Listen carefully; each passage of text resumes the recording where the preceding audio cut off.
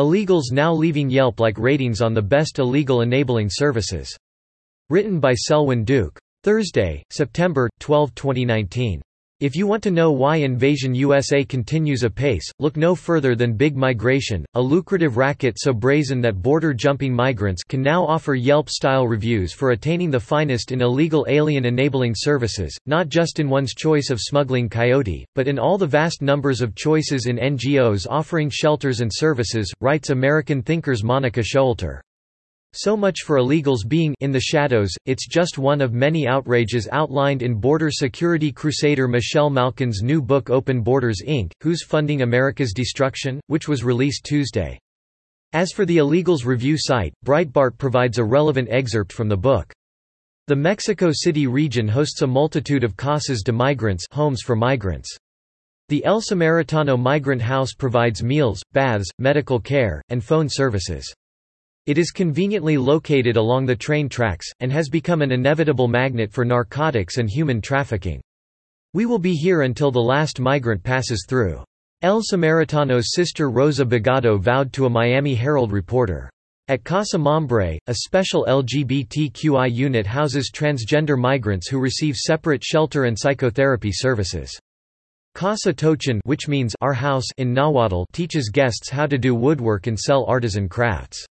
Families bunking at CAFEMIN Casa de Acogida, Formación y Empoderamiento de la Mujer y Internacional y Nacional, or House for Shelter, Training and Empowerment of International and National Women, bake bread and receive asylum advice. Casa del Migrante de Saltillo is gated and has stunning mountain views and close proximity to the train tracks. It provides 3 free meals a day and sells additional snacks and calling cards. Canada, the Netherlands, and the European Union provide donations to the migrant shelter. Next up, Yelp ratings and TripAdvisor reviews for illegal alien shelters? I say this only half tongue-in-cheek.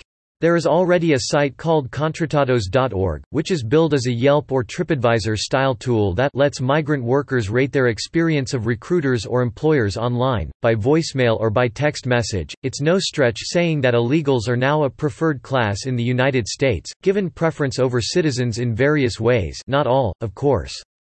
Every single Democrat presidential contender has advocated giving illegals free healthcare, for example, and outlaw municipalities, euphemistically called sanctuary cities, abet alien lawbreaking. Is there a group of citizens granted sanctuary when violating a law it finds inconvenient? Another example is the separating children from their parents narrative.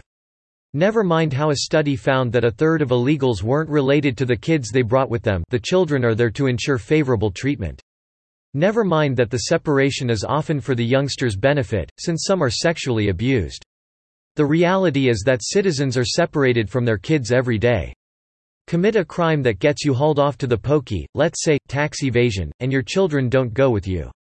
In fact, if the action against you leaves no parent or guardian in your home, your kids may end up in foster care. No one complains about this, either. Fox News pundit Tucker Carlson illustrated the double standard well last year in the video below. Then, pointing out that illegals are treated better than homeless Americans, Breitbart reported in 2014 that U.S. taxpayers are providing the illegal immigrants with housing, food, education, health care, recreation, vocational training, family unification, and even legal counsel. In the face of providing such amenities to the migrants, there are hundreds of thousands of U.S. citizens, including families and children, who remain without a home or food. In a similar vein, I wrote in June about how made-up sexual status or transgender illegals are getting unlimited free healthcare, including dental, gratis legal aid, self-beautification counseling, taxpayer-funded recreation that includes Zumba classes, and more. Next, the Center for Immigration Studies reported last year on 4 other situations in which illegals get preferential treatment, including one where an illegal alien family will get food stamps while a citizen family with identical income won't.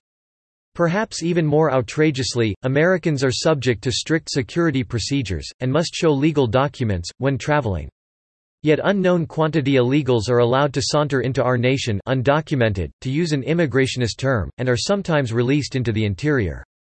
So, Americans are living on orange alert if they make a domestic flight, but their borders are open, as commentator Mark Steyn put it last year.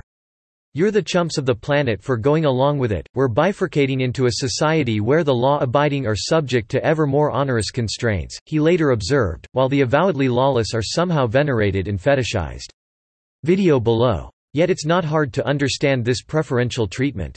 85 to 90% of our immigrants come from the Third World, and 70 to 90% of this group votes for Democrats upon naturalization.